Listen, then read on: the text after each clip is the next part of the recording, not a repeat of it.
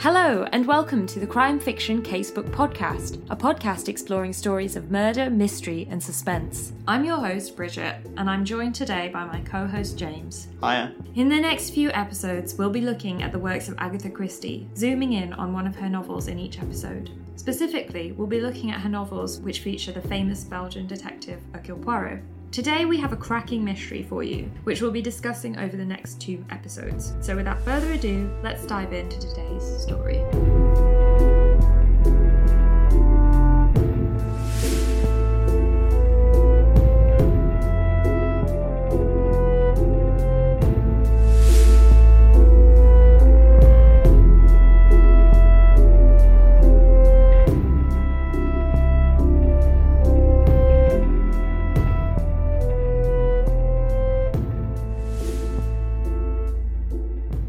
Right, so our story begins in King's Abbot, a quiet English country village where the world-famous detective Hercule Poirot has recently retired to grow marrows. The peace and quiet of the village is, however, soon broken when Mrs. Ferrers, a wealthy widow, is found dead, having taken an overdose of the sleeping drug Veronal.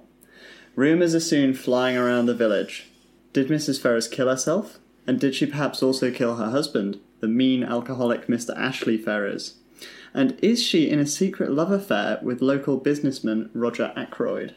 The evening of Mrs. Ferrers's death, Roger Ackroyd holds a dinner at his home, Fernley Park. Guests include his sister-in-law, Mrs. Ackroyd, his niece, Flora, his friend, Major Blunt, his secretary, Mr. Raymond, and the local village doctor, James Shepherd, who tells the story. After dinner, Roger Ackroyd holds a private meeting with Dr. Shepherd and confides in him that he believes that Mrs. Ferrers was being blackmailed by an unknown person in the village. After arriving back at home, Dr. Shepherd soon receives a mysterious phone call, supposedly from Parker, the butler at Fernley Park, alerting him to some terrible news. Roger Ackroyd is dead. He has been murdered, stabbed in the back of the neck, in his study. Dr. Shepherd quickly rushes back to Fernley Park to investigate, but it isn't long before he is joined by his new friend, Hercule Poirot, who vows to find the killer using the power of the little grey cells. Fantastic. Right, so in case you hadn't guessed it, we're obviously talking about The Murder of Roger Ackroyd by Agatha Christie. Bridget, do you want to fill us in on some of the background to this tale? Yeah, I do actually. The Murder of Roger Ackroyd was published in 1926. I believe that it was actually serialised before in little short segments in a magazine article. Doing a Dickens. Yeah, and then it was put together as a book. It's the third Poirot novel that Agatha Christie wrote after The Mysterious Affair at Styles and Murder on the Links. Mm-hmm. It's really considered to be like one of her best works and certainly one of her most influential works of fiction. It's very renowned. In 2013, it was voted by the Crime Writers Association as the best crime novel ever.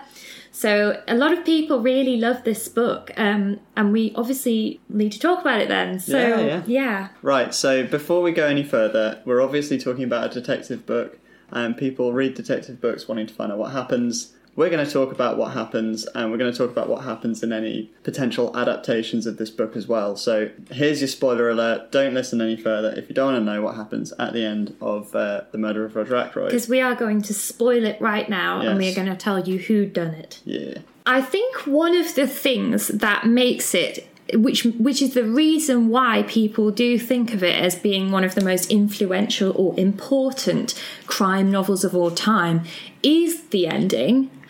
I think it's because the twist at the end is so unique. The twist is that our narrator, Dr. Shepherd, is not as reliable as we might originally think. Dr. Shepherd did the crime. He literally done it. Yep. Who done it? Dr. Shepherd done it.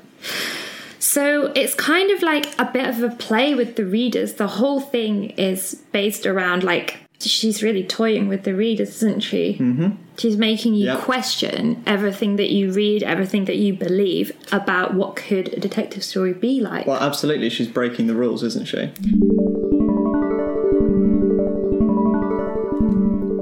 Hello listeners, and apologies for interrupting. I'm just jumping in to flag up a small mistake which we made when we were recording the podcast. You're about to hear us talking about the Detection Club, a club for mystery writers which proposed certain rules for detective stories. In the discussion, you're about to hear us talking about how Agatha Christie broke the rules of the Detection Club in The Murder of Roger Ackroyd. Although this is sort of true, Agatha Christie wouldn't have been aware of this when she wrote the book, because she actually wrote it several years before the Detection Club was even formed. The Murder of Roger Ackroyd was published in 1926, but the Detection Club wasn't formed until 1930. This is just a misunderstanding on our part. Also, the club was called the Detection Club, not the Detective Club, which is what we call it throughout this discussion. Sorry about that. Thanks for bearing with us, and let's get back to the podcast. Yes, I mean, famously, she's actually literally breaking the rules of the Detective Club. That's what I was insinuating. Yeah. So obviously the Detective Club had all of these rules. There was a Detective Club which had a lot of crime writers in at the time, and they had the sets of rules, and it does break one of the key rules, which was that the crime can't be done by anyone who you follow in the narrative, like as in you read their thoughts. It's keeping secrets from the reader. Yeah, exactly. But as we'll sort of go into, it's not really keeping secrets from the reader, is I think that we can talk about the twist a little bit later, because it's obviously really important, but like we want to talk about some other things as well. Yeah, we want to have our own take on various aspects of the book. Yeah, because for like, I don't know about you, James, but like when I read The Murder of Roger Ackroyd, the twist wasn't really the thing which I liked the best about the novel. No, I think I agree with that as well. Yeah. There's much more about it to say, and in a way I think it's kind of a little sad that that's almost kind of all that gets talked about. Yeah. Should we dive into our own sort of little points of interest, our main discussion about this book then? Yeah, I think we should do so. I think I'd like to kick off with talking about Poirot. I think that's a great place to start. Yeah. So Poirot is obviously, should we just discuss Poirot as a guy before we talk about Poirot in the book? He's quite a guy. Yeah, he's... by this point, he's at the end of his career. So he's had a distinguished career as a world-famous sleuth. He came to Britain at some point in the past as a refugee from Belgium. So he's an immigrant. People are always being rude and xenophobic to him. But he overcomes this. He wins round members of Scotland Yard and the police and solves various very famous crimes. Yeah. So people know him. Yeah, by this point, he's a very big celebrity. Yeah. And he has a big ego to go with that. It absolutely does. But his friend Hastings has published manuscripts, which are sort of the earlier books, that sort of exist within the Poirot universe and, you know, give... that put his famous deeds to the page. One thing I noticed about this book is that Poirot's not actually in it that much, particularly in the first leg. So, as you described, or I can't remember who said, Dr. Shepherd receives this phone call telling him that Roger Ackroyd's been murdered, and he goes to investigate. And a lot of the early investigation is done by sort of just Dr. Shepherd, isn't it? It's done by Dr. Shepherd and what's the name of the inspector on the scene? Davis? Davis. Not really. That's the one. Yeah. That's the one. And he does a bit of the original sleuthing before Poirot even gets involved. In fact, they think Poirot's a hairdresser, don't they? Yeah, for some reason that maybe is more obvious if you were in 1926. Yes. People talk a lot about how he might be a hairdresser. Yeah, something to do with his moustache. Yeah, I think the fact that it's very well kept makes them think he's a hairdresser. Yeah, it's just not a bad thing, but it probably is to Poirot, who wants to just be constantly famous. It's like really important to him. Yeah, he's kind of barely in it, and well, he didn't sort of become on the scene until like I think you said like a third of the way through. We meet him quite early on, don't we? We get the pure comedy scene where Do you want to introduce this scene and sort of give us a summary? Yeah, you sometimes in Agatha Christie's you do get these pure comic scenes, and they usually involve the main characters like Hastings or Poirot or later Mrs. Oliver, where just ridiculous things happen. happen. And it's just that Dr. Shepherd is now next door neighbours with Poirot. He hasn't met him yet. The way he meets him... They think he's got a funny name, don't they? Like, I think they just call him Mr. Porret or something. And he's just... Dr. Shepherd's just minding his own business in the garden, isn't he? And then suddenly he nearly gets hit over the head by a marrow. A flying marrow. Poirot just got so angry with the marrows that he decided to just, like, chuck one over the fence. Yeah, he's frustrated with his new life, isn't he? And he loses no time in telling Dr. Shepherd this. He chucks a marrow at him, sticks his head over the wall, says 1,000 apologies or something, and then immediately starts talking about the frustrations of retired life. Yeah. I mean, it was really funny the way you described it to me. Yeah, I mean, it's kind of one of those classic conversations that you get in Agatha Christie that goes from 0 to 100 miles an hour and then back again several times in quick succession. So Poirot sticks his head... Well, I mean, let's just think about this from Poirot's point of view. He's had a cup of tea or whatever, and he's like, I'm going to go out into the garden to inspect my marrows. He sees them and is so outraged by, I guess, their lack of growth that it causes him to literally tear one out of the ground and throw it out the wall. I mean, that's a bit extreme. He then goes into, just like it's described as some sort of 1,000 profuse apologies that he launches into a Dr. Shepherd. And then he starts talking about how Dr. Shepherd reminds him of his friend, Captain Hastings, who he just starts talking about as a complete idiot. He starts being extremely rude and insulting. Just starts slating his friend. Yeah. It's really rude.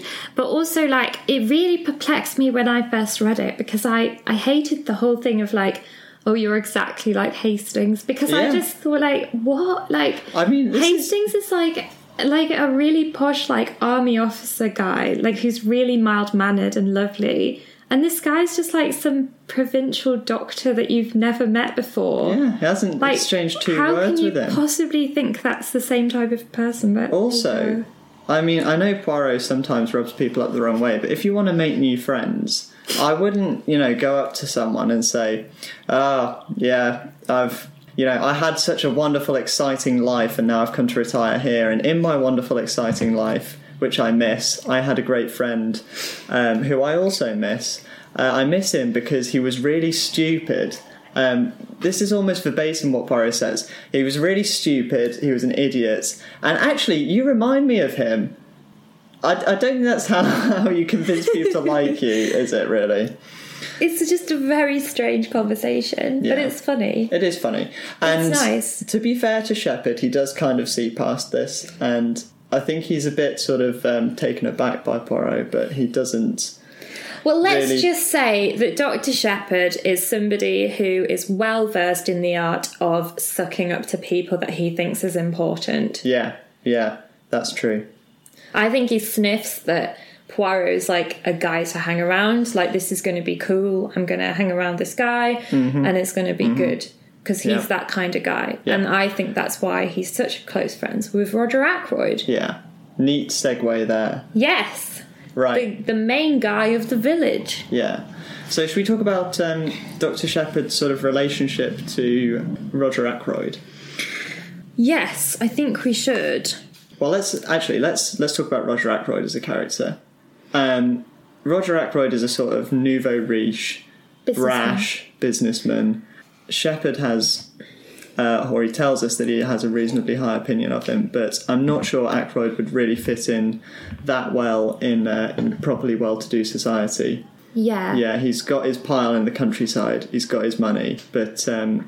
I don't think he'd go down too well in like a really rich society. Yeah. Like he's found his like little mini village, and he's definitely king of that village. Yeah, he's kind of the definition of a big fish in a small pond, isn't he? So I think what was really nice about the 2000 David Suchet TV production, which was quite cool. We talked about is it Fernley Park? We talked about Fernley Park, the house, a little bit earlier, and how I asked James how he imagined it when he was reading it, and this is really interesting because we both imagined basically the same thing, which was like kind of square, like what would you say, like 19th century country manor house smallish, like medium-sized manor house. Yeah. With not a full stately home. Yeah, with like a little bit of parkland surrounding it, and like I thought of like a driveway with like an avenue of trees, like gates, like walls, like a bit of walled garden, like some, and then like the summer house by near the wall, maybe. Yeah.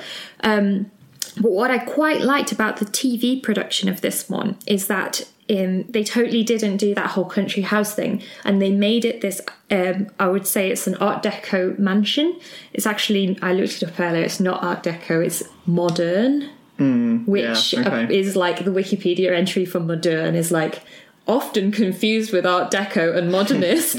So like I've never heard of it, but it's like a movement of architecture, and it's like it's like filmed in Kit's Close in somewhere, I can't remember, in the south of England. I can't help you there. Yeah, sorry. it's like a lovely modern mansion. Not Art Deco mansion. It's worth a look. It's a like that episode of Poirot was really filmed in the most extraordinary house. Yeah. And I think that's really cool because it really encapsulates for me the status of Roger Ackroyd. Like, he's brash, he's like modern, he's got like a cool house, not like an old-fashioned It's one house that sticks out a bit.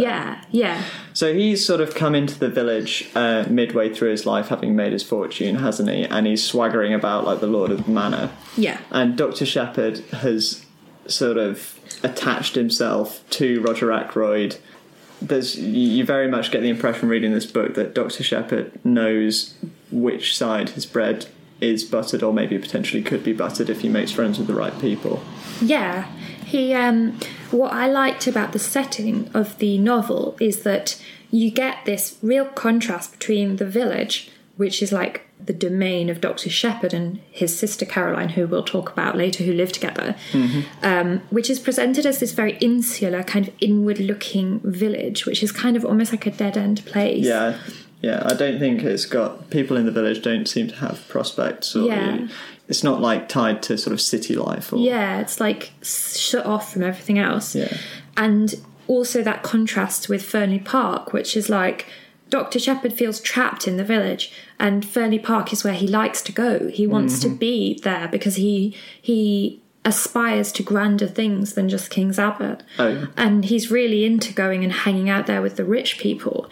And I really like that contrast because I actually think it's really clever the way that Agatha Christie does this, because it's quite a subtle way of hinting at a motive for murder subtly throughout the narrative, because you get this, it is a subtle sense of his dissatisfaction with his life in the village, and it builds this sense of like, this is a real reason why he's done this, because he aspires to better things. He thinks more of himself than that. Yeah.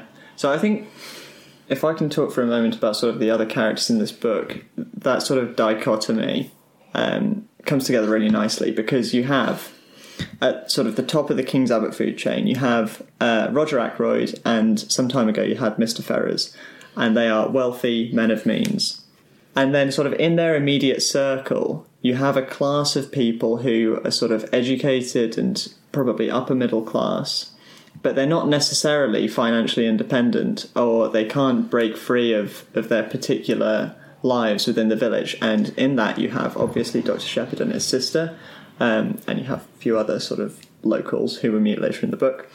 But directly attached to Roger Ackroyd, you have his sister-in-law, who is financially dependent on him after her husband has died in the past. You have his niece, who see above. You have, Major Blunt's a sort of visitor in this story. He's a friend, so he's not the same. He's detached from the house. Yeah, but you also have his adopted son, Ralph Peyton, who is the son of his dead wife, whose name I have forgotten. He is... But not his biological son. Not his biological son, it's his adopted son. Yeah, it's a stepson. Yeah. Who is also very much financially dependent on Roger Ackroyd. So Roger Ackroyd is dead. The others... they're all people who would see themselves as having aspirations and ideas about their lives being beyond King's Abbot, but they don't necessarily have the means to achieve it. Yeah, and obviously that's a really strong theme in Agatha Christie of like interwar and post-war detective literature often deals with the theme of the kind of upper middle class and upper class people whose lives and their means is being eroded, and they're becoming like less financially able than they were or they expect to be. They're not able to keep up appearances in the way they want to. Yeah. It creates a lot of envy and desire and greed. Mm-hmm. Yeah. Right, so one of the main victims of Dr. Shepherd's ire in this book is his sister Caroline, right? No, but we like Caroline, don't we? I love Caroline. So he has this sister who he lives with, she's 8 years older, she's quite a bit older than him. Yeah, who he lives with. And he just doesn't like her, basically. Nope. Has a very low opinion of her, doesn't he? Yeah. You see it through his eyes, but he's got this... He trivialises everything she says. Mm-hmm. He sees her as kind of stupid and... He does. Yeah. So tell us about sort of what Caroline does in this novel. Yeah, so Caroline is like a village snooper. She's like a curtain-twitching... Gossipy, busybody supreme. Yeah, and she's got a network of informants. Yeah, she's got this fantastic network of informants that involves kind of everyone's staff. Yeah, all the servants, the postman, all this kind of friends. thing. Yeah, it's really clever. So she kind of has an insight into what's going on in the village, what's going on in everyone's personal lives. Yeah. She thought she knows everything about everyone else. She often knows about things before Dr. Shepherd does. Yeah. He sort of thinks that he's discovered something, and then he gets home and Caroline's like, oh, have you heard about this? Yeah, and she seems to know everything about what he's doing as well, doesn't she? She certainly does. Yeah, she She's knows which knowing. patients he's seeing. He knows what's going on pretty much all the time. Yeah.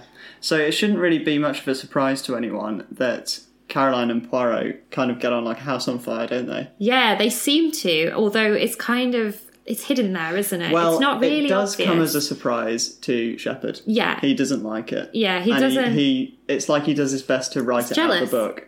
Yeah, because Caroline gets on well with Poirot, because obviously, like when I read it, I thought Caroline's acting like a second detective, because she's the one who's going out finding out things for Poirot and sticking her nose in to the whole business. Yeah. I mean, I thought that... So in this book, we're obviously reading Dr. Shepherd's manuscript, and it's presenting his side of the story, and he's presenting himself as Poirot's assistant, but it's almost like he can't avoid... Because he doesn't lie in it. We'll give him that. So he doesn't completely eliminate moments where he sort of comes back to his house and he finds that Poirot and Caroline have been having breakfast together or something like that. And that happens a few times, that Poirot and Caroline do spend quite a lot of time together. So I think it's almost like she's the real assistant to Poirot. Yeah. Because they've clearly, been spending this time together. Shepherd is telling us that he's the assistant, but is he really? Yeah, because he doesn't really know what's going on between them. No. So you see it from his perspective, but they're hanging out all the time and that they're doing like detecting together. Yeah. So I think, she's like either like a second detective or like the true assistant to Poirot, which is obviously really cool. It's a surprise to him when Poirot says, you killed Roger Ackroyd. He doesn't see it coming, does he? No. Because he says at some point towards the end that this manuscript was meant to be a sort of triumphant proving wrong of the great detective Hercule Poirot making a mistake for the first time. Yeah. And obviously that doesn't work out so well for him. The thing that I thought about Caroline when I read it was that I kept thinking, basically, did Caroline know? And when did she start to suspect, or did she suspect? I thought it really implied that she may have guessed, or she may have suspected quite a long way through, maybe. Mm-hmm. I think certainly if she doesn't know that Shepherd did it, she suspects. Yeah. I mean, she knows him very well. They live together. She's got a network of informants. She's spending all this time with Poirot. I think it'd be weird if she didn't suspect. Yeah, I think so. That he's the true killer. And there's quite... It's like implied. There's quite a telling passage where Poirot is talking about how men with a weakness can be driven to commit murder, and she says, "You've got a weakness, James. I know about it. I'm your sister." Yeah, I think maybe that's her way of telling him that I've guessed. Yeah, I don't know. And I don't think there's any argument that, like, if she'd known she would have said anything. Because I think that she's his sister. Yeah. And they live together. Like, they're really close. She's known him all his life. I think if she guessed or thought or suspected anything, I think it would be really hard for her to come forward with it. So I think it's perfectly plausible that she did suspect it. Yeah. I'm not saying she guessed and knew. I'm just saying that I think she may have sort of guessed it and wondered about it, for sure. Poirot might even have, in one of their little chats, been saying, look, I think it's your brother, but you shouldn't do anything about it yet because we need to gather more evidence. Or, that's or true. And I need to trick him into gathering more evidence against himself. But if you think about it, like, she knows about all the clocks and stuff. Yeah, she knows where he was on the night. Mm-hmm. She knows all of the stuff he's been up to. Yeah. Like, she must have thought it.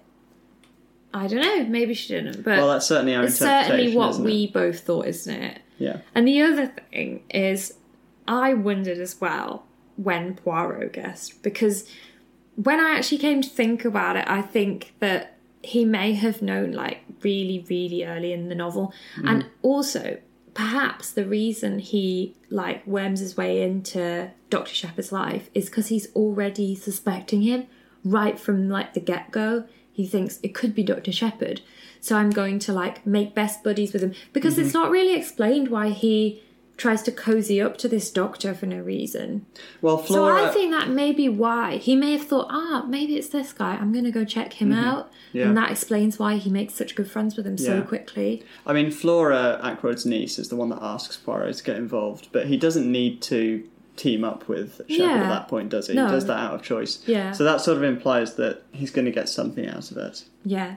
I think also about Caroline, apparently she is an early prototype for Miss Marple. Oh, right, yeah. So that's really, I think that's really interesting, because clearly, like, Agatha Christie was, like, playing with the idea that a detective, a female older woman detective living in a village, they would know things about people. And I think that's a really cool idea, because it kind of has this, like, sort of idea that women have different kinds of power from sort men. Of discreet power. Yeah, they have, like, covert power, that they know things, people tell them things, they observe things, and that can kind of be, that knowledge can kind of be utilised for, like, solving crimes, which I think is a really cool idea. Yeah. I also really like Miss Marple, obviously, as well. So. I mean, it's particularly handy when all of the men just underestimate you. Yeah, that's the thing, because Miss Marple, Apart from Poirot, part of the thing about Miss Marple is that everyone always suspects she doesn't know anything. Everyone always just thinks she's just, it's just that old lady, like, she can't know anything. Yeah. And it turns out she's, like, got her head around the whole thing before everyone else, which is so cool. So I really liked Caroline. I prefer Miss Marple, to be honest, because Caroline's got this kind of really, she's really breathlessly desperate to find it out. Yeah, she's much more intense. She's not like Miss Marple is really, like, cool and collected, which I think is really cool. But but it's an interesting one, the fact that clearly Agatha Christie was sort of toying with the idea of Miss Marple really early on. Yeah. I also wanted to mention the fact that he's a doctor. Yeah, he's a Christie doctor. He's an Agatha Christie doctor. Not that, I mean, like, we won't be talking about any other novels at all, because we don't want to spoil anything. But, like, doctors can sometimes in these kind of novels be a little bit shifty. Yeah, there's definitely something about them. Yeah. And I think it's kind of that they're presented as being, like, very on the make.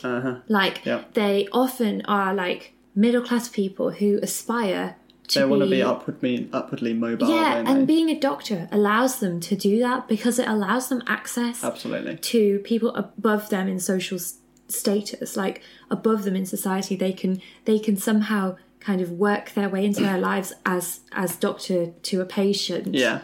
And that enables them to gain kind of wealth and status and power, and it allows them access to people and their secrets and all that kind of thing. All that jazz. Yeah, I find that really interesting that she sometimes characterises them as being quite upwardly mobile. And I mean, maybe stereotypes about doctors did exist at that time. Yeah, I don't know. It's clear. It's obviously not the same today, but you know, stereotypes are still abound. Yeah. In other ways. But having said that, let's move on to one of the things that we found a bit odd about this book. No one in the house, no one apparently other than Poirot, possibly Caroline, suspects Dr. Shepherd Yeah. At all. So I guess we're going to start talking about the twist now and our thoughts on it. Yeah. If you want, James. I'd love to. So, personally, I don't love this Agatha Christie as much as so many others. Well, we both think it's actually quite eminently guessable. I felt it was quite obvious who did it all the way through, and it wasn't like, it's not like I'm saying, oh yeah, you'll definitely know, but like, I thought it was Shepherd, like, from the first page, just because it's so weird that someone's narrating it that's not Hastings and isn't third person. I'd never experienced who that. Who you never meet again. Yeah, who I've never heard of as a person who's read like quite a few Agatha Christie. I've never heard of this person, so I thought that's instantly weird. I guess if you read it in 1926, then there's only two Poirots before that, so you wouldn't feel like that. But like, sorry, if I can just jump in. Also, if you'd read it in 1926 and you were getting used to the rules of the detective club, you'd probably be subscribed to the notion that you trust the narrator. The narrator can't have done it. Yeah, I think it's a reasonable rule, isn't it? Oh yeah, for sure. But it's just, the tone of it's really different from other Poirot books because it's narrated by Dr. Shepherd, and also like something that I didn't quite like about it is that Dr. Shepherd is not a very appealing guy. No, he's not. He's quite rude, and when you're used to it, like, say you're used to reading the Hastings ones. Yeah. Like, I recently read Lord Edge Red Eyes, and Hastings' narrative is just so lovely. It is, yeah. It's so light. I mean, he goes around falling in love with all the ladies. Yeah, he's so cute. Yeah, he's much more charming. He's occasionally funny. gets rubbed up the wrong way by other alpha males, doesn't he? Yeah, and Poirot rubs him up the way. Oh, absolutely. But who wouldn't get rubbed up the wrong way? But Hastings has a much warmer tone, doesn't he? Oh, yeah, he's lovely, and Dr. Shepherd is, like, really not lovely. He's extremely nasty about everyone. Well, he's extremely nasty about the women in particular. Yeah, I thought so. The men he seems to suck up to more. Yeah, he's so rude about Caroline, it's horrible. He's also really rude about Mrs. Ackroyd. Yeah, he's really rude. And he hates the village, he hates everyone. He hates his friends that they play mahjong with. But he, basically, that rang alarm bells to me. Fair enough. So I have not read so many Poirot books as you. So I didn't clock the fact that it's significant that there's this new guy, Dr. Shepherd, who you're never going to meet again in other Poirot books. However, I think as a modern detective novel reader, we know now that you can't necessarily trust the narrator. That is something that's come into detective fiction in the last 100 years. So I didn't have that preconception that the narrator can't have done it. Yeah. And I thought when he, from sort of as soon as the story gets going, when he receives the phone call, I mean, sort of rule one of Agatha Christie novels is don't trust the phone calls, unless you can see it. If you can't see something happening from both sides, you can't trust the other side. So, red flag, phone call, possibly dodgy. He then goes to the house. He gets let in by the butler, Parker. He doesn't see anyone else in the house. So that's limiting your number of witnesses. He goes straight to the study, where he I think he looks in through the keyhole and calls for him, and it's still just him and Parker there. And after getting no response from Ackroyd, he kicks the door down, and they go in and they're like, oh my god, he's dead. He's been stabbed in the back of the neck with a ceremonial dagger. So there's only two of them there. He then gets rid of Parker. He's like, go away, phone the police, and gets left alone in the crime scene for a good couple of minutes. So, I mean, just warning flags. I mean, you can't trust the people you can't trust phone calls, you can't trust the person who discovered the body, and you can't trust people who have access to the crime scene. And then he's the one who does the medical report for the police. So he just has so much opportunity to doctor the situation in his favour. For me, it was the meeting with Roger Ackroyd the night before. Well, actually that night, isn't it? The meeting with Roger Ackroyd for me was when I realised that I thought it was him. Yeah. Because, before he died, because there's this thing that, like, at the very end, in the really fun, like, I love the letter at the end thing. Like, suicide note. I love the post-denouement, like, confessional letter that some of the criminals might write in some of them. No, there's some great ones. Yeah, there's some really funny ones, and this one's a really good one. But there is a bit in it where he says, like, oh, there was this time discrepancy, and I wrote it in when Roger Ackroyd was reading the letter. And he invited me to his study after. Yeah, and I wrote this time discrepancy in, like, I said 20 minutes, like, but you can't account for all those because I didn't say what I was doing during them. And then he leaves the study. Yeah. And in the letter, he's just like, if I'd put, like, an ellipsis here, you'd have noticed that. But to me, when I actually read the account of the meeting, I did think that time was really weird. See, I didn't notice that, but there's I another... thought it was really weird, and all I could think about was, like, that's really off, like, that 20 minutes reading a letter, and then I left, like, what happened during the minutes? Yeah. That's what I thought anyway. See, the difference between you and me is that bit passed me by. I got taken in by the lack of the ellipsis there, so, you know, well done, Dr. Shepherd, you got me. But there's another pointer in there where he's been left alone by Parker Parker goes to phone the police, and then Parker comes back and they say, right, when Parker leaves him alone, he says, I went and did what needed to be done. Bit weird. The implication, I guess, is that he's taking his pulse, making sure that he's actually dead. But so that there's that, and then when Parker comes back, then he's like, right, Parker, we should shut this until the police get here, so we don't disturb the crime scene. And as he shuts the door himself, and as he shuts it, he says something like, I made sure that everything had been done properly. Yeah. Or something. It's like, it's a bit suspicious. Yeah. Is that really the sort of thing you'd think to yourself in that situation? Maybe not. I felt like I knew it was going to be him, but through the novel, I also suspected other people, and I doubted it, and I was like, maybe I'm wrong, like, this can't be right, like, that would be really weird, and, like, how is it possible, and stuff. And I suspected, like, maybe it was Major Blunt at times, and I also, like, occasionally suspected it might have been Raymond. Major Blunt but is nobody else. Suspiciously quiet throughout quite a lot of the book. But that's just because he's... Basically because he's quite a boring guy. He is, and he's not afraid to say it, is he? Yeah, well, he doesn't say I'm a boring fellow. Give us the classic line from Major Blunt, Bridget. He says, I'm a rough fellow. Yeah. At one point. I'm a rough fellow. Which we thought was quite funny. Yeah, all Major Blunt seems to do is wander onto the scene, tell us that he's no good at etiquette, say he's a rough fellow, and then wander off again. But I guess he is kind of suspicious in that he's appropriately named, isn't he? He certainly is, yeah. Yeah, he's a rough, blunt fellow. But he is a man of action, so he is the sort of person who I suppose could have... stabbed someone in the neck. Yeah, I've recognised this character of, like, the boring, old, stolid, like, army officer character who often, like, gets the girl at the end. Yeah, weirdly. Yeah, it's weird, but, like, they're usually old veteran who's just wants love. They're usually presented as, like they're all right, like, they're not bad. Yeah, I mean, they're kind of like, they're a force for moral good. Yeah, they're generally okay. Yeah, they don't considering like he spends all his time shooting animals. Like, yeah, let's talk about bloody Major Blunt and his big game hunting. Yeah. Terrible. Yeah. Probably more acceptable at the time. Yeah.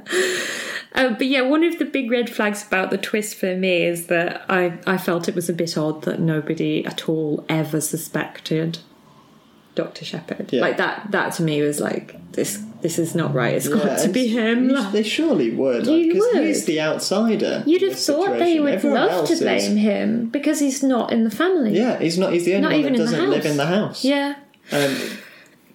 So we thought that was a bit strange. I don't know what you think, James, about whether you think this whole situation breaks any rules or whether you think it's fair on the reader, because there has been... I mean, whenever anyone talks about the murder of Roger Ackroyd, they talk about, is it fair? Is it fair on the reader? Because back then, people were annoyed by it. There were some people who were like, this is not fair on the reader. And still today, you still get people who've read it who say, it's not fair, it's a cheat. I think, at the time, if you accept that there's a set of rules, maybe you've got a case in point here. Although, having said that, the genre of detective fiction was still in its infancy, so it's like, well, maybe we've just written the rule book, but we have just written the rule book, so I think you should probably accept there's some scope for this to expand possibly, but maybe you have an argument. I think if you read Roger Ackroyd in 2021, you should be prepared for the narrator to do it. It's not that unexpected. It's not impossible. We know that. What is it? Trust no one. Yeah, Dorothy L. Sayers at the time defended Agatha Christie and said it is the reader's job to suspect everybody. And I am totally on board with that. I don't think there's anything wrong with it. I think it's fair. What Dorothy says goes in this house. Yeah, basically. So, I'm not so sure that you necessarily question that Dr. Shepherd did it a huge amount in this book. I think what this book does do very well is narrate some really fun subplots. Yeah, but I should say you found it a little bit suspicious. Well, I did as well. One thing that's quite funny about Dr. Shepherd is that later in the novel, quite late in the novel, you find out that he has a sideline as a clock tamperer. Yeah, it's about sort of... So, they haven't really discovered a huge amount, have they? Or Dr. Shepherd thinks they haven't anyway. And then, out of nowhere in the book, it's like, oh, and then I had a free afternoon, so I went into my workshop. Did I tell you I have a workshop? Well, I do. I go there and I make little inventions and I tamper with clocks. And it's like, oh, you tamper with clocks, do you? That's a bit incongruous, and it certainly doesn't provide you with means to alter time, which has been made a big deal of in this book so far. So, yeah, that was a bit... bit of a slap in the face. That should we talk about? Since we're talking about him tampering with clocks, we should probably talk about how he actually does this, right? Yeah. So, and speaking of cheats and fairness, so you can explain that. He, as is often the case in Agatha Christie's, I believe, Roger Ackroyd is not murdered exactly when you think he is. So the police construct a timeline that's based partly around the testimony of his secretary Raymond and a couple of other people, I think, Major Blunt as well. Here's Roger Ackroyd talking at a certain time. No, I found this quite funny. So Raymond is going past... Is it Raymond? I can't remember if it's Raymond or Parker. I think it's Mr. Raymond is walking past the door, and he overhears Roger Ackroyd saying the following thing. The calls on my purse have been so frequent of late that I fear it is impossible to accede to your request. Indeed. Strange thing to say. So it turns out that this has been coming out of a dictaphone, which has been tinkered with by our moonlight mechanic, Dr. Shepherd, and he's tampered with it so that he can get in, murder Ackroyd, press a button on his tampered with dictaphone so that it starts playing Ackroyd's voice 20 minutes later and gives him time to get out of there. And it goes off again, doesn't it? Have an alibi. It's very clever. Does it go off as well? It goes on and off. It's a timer. Yeah, that's what he does. So Ackroyd has bought this dictaphone in the past. Weirdly, he buys it in secret. I can't remember if that's explained, but anyway, he buys a dictaphone in secret. I think it is. I think they just say he often does stuff without telling people or something like that. Yeah, okay. So then once he's done that, he's like, oh, actually this dictaphone's a bit faulty. And when he's saying this, I think Dr. Shepherd he's just chilling with Shepherd, and he's like, did I tell you my dictaphone's a bit dodgy? And Shepherd convinces him to give him the dictaphone. This new thing he's just bought, this expensive tech, piece of kit. And he's like, oh, just give it to me, I'll fix it up for you. But instead of... I suppose he does fix it, because it does work. So he fixes it, but then he also attaches some sort of timing device so that he can get this... He's got this recording of Ackroyd talking. He can take it fits in a briefcase apparently, so he can take it in with him. He can murder Ackroyd. He can set up the dictaphone so that it's going to play Ackroyd's voice half an hour later or so on, and that gives him time to leave and get himself home so that Caroline can see him, and he has an alibi for the murder. Yeah, so it's quite clever, but it's fairly clever. It relies on him, having the skill as a mechanic, and I don't think that would be too difficult, would it, with a clock? I don't know. To set up a timer. I don't know. Do you think it's some sort of Wallace and Gromit thing where, like, the ding-a-ling bell on the alarm clock prods that, something there's a prodding arm that presses the button on the dictaphone. Must be some mechanical mechanism. I don't think that's not the implausible thing about it for me. Is like, I mean, you mentioned we looked up I looked up what would a dictaphone have been like at this time in the 20s. And apparently it was like a wax cylinder device. Yeah. Well, let's just discuss this for a moment. So we've all watched films or TV shows where someone puts on a gramophone. And that's like peak hi-fi.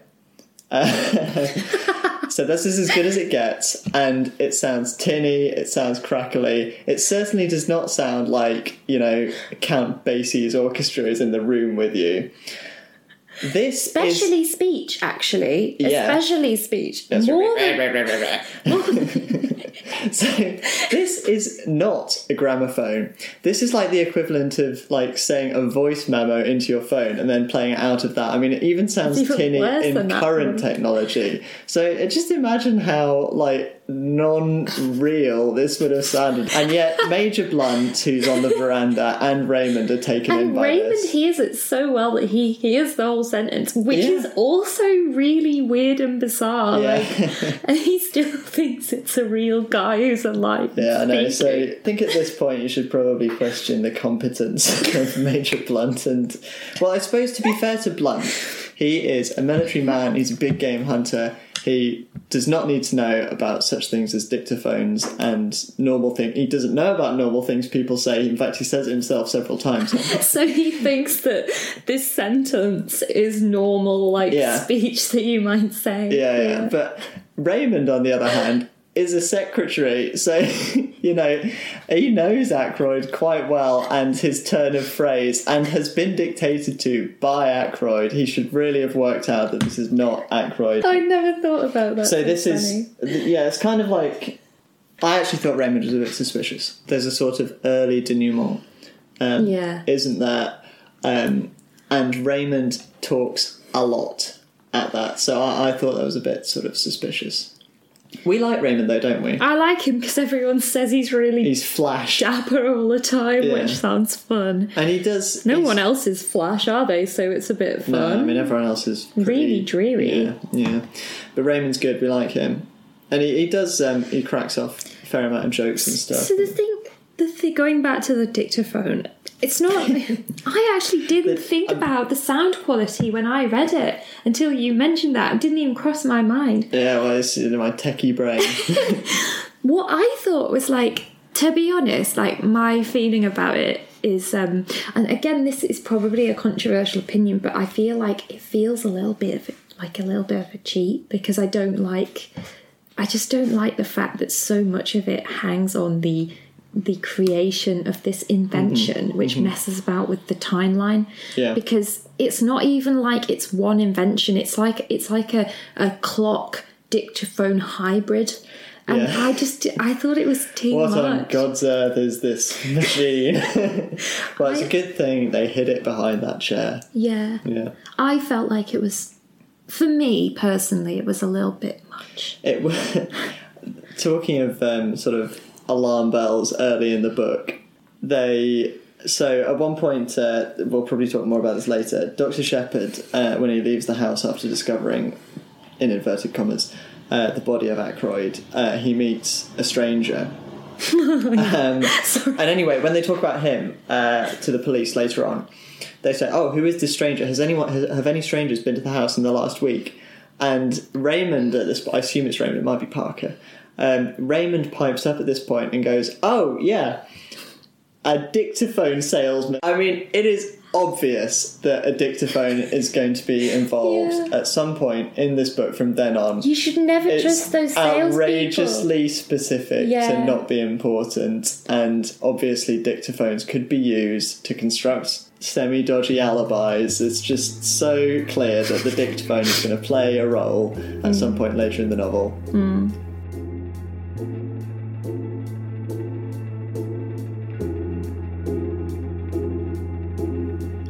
It's time to wrap up part 1 of our conversation about the murder of Roger Ackroyd. I don't know about you, but I really enjoyed chatting about it. Yeah, it was great. Our next episode will feature part 2 of our conversation, so make sure you tune in for even more in-depth chat about the classic mystery story. For updates about the show, as well as reviews and general chat about crime fiction, make sure you check out my Instagram at Crime Fiction Casebook and give me a follow. For now, we'll be signing off, so it's bye from me. Bye from me as well. And make sure you join us next time on the Crime Fiction Casebook podcast.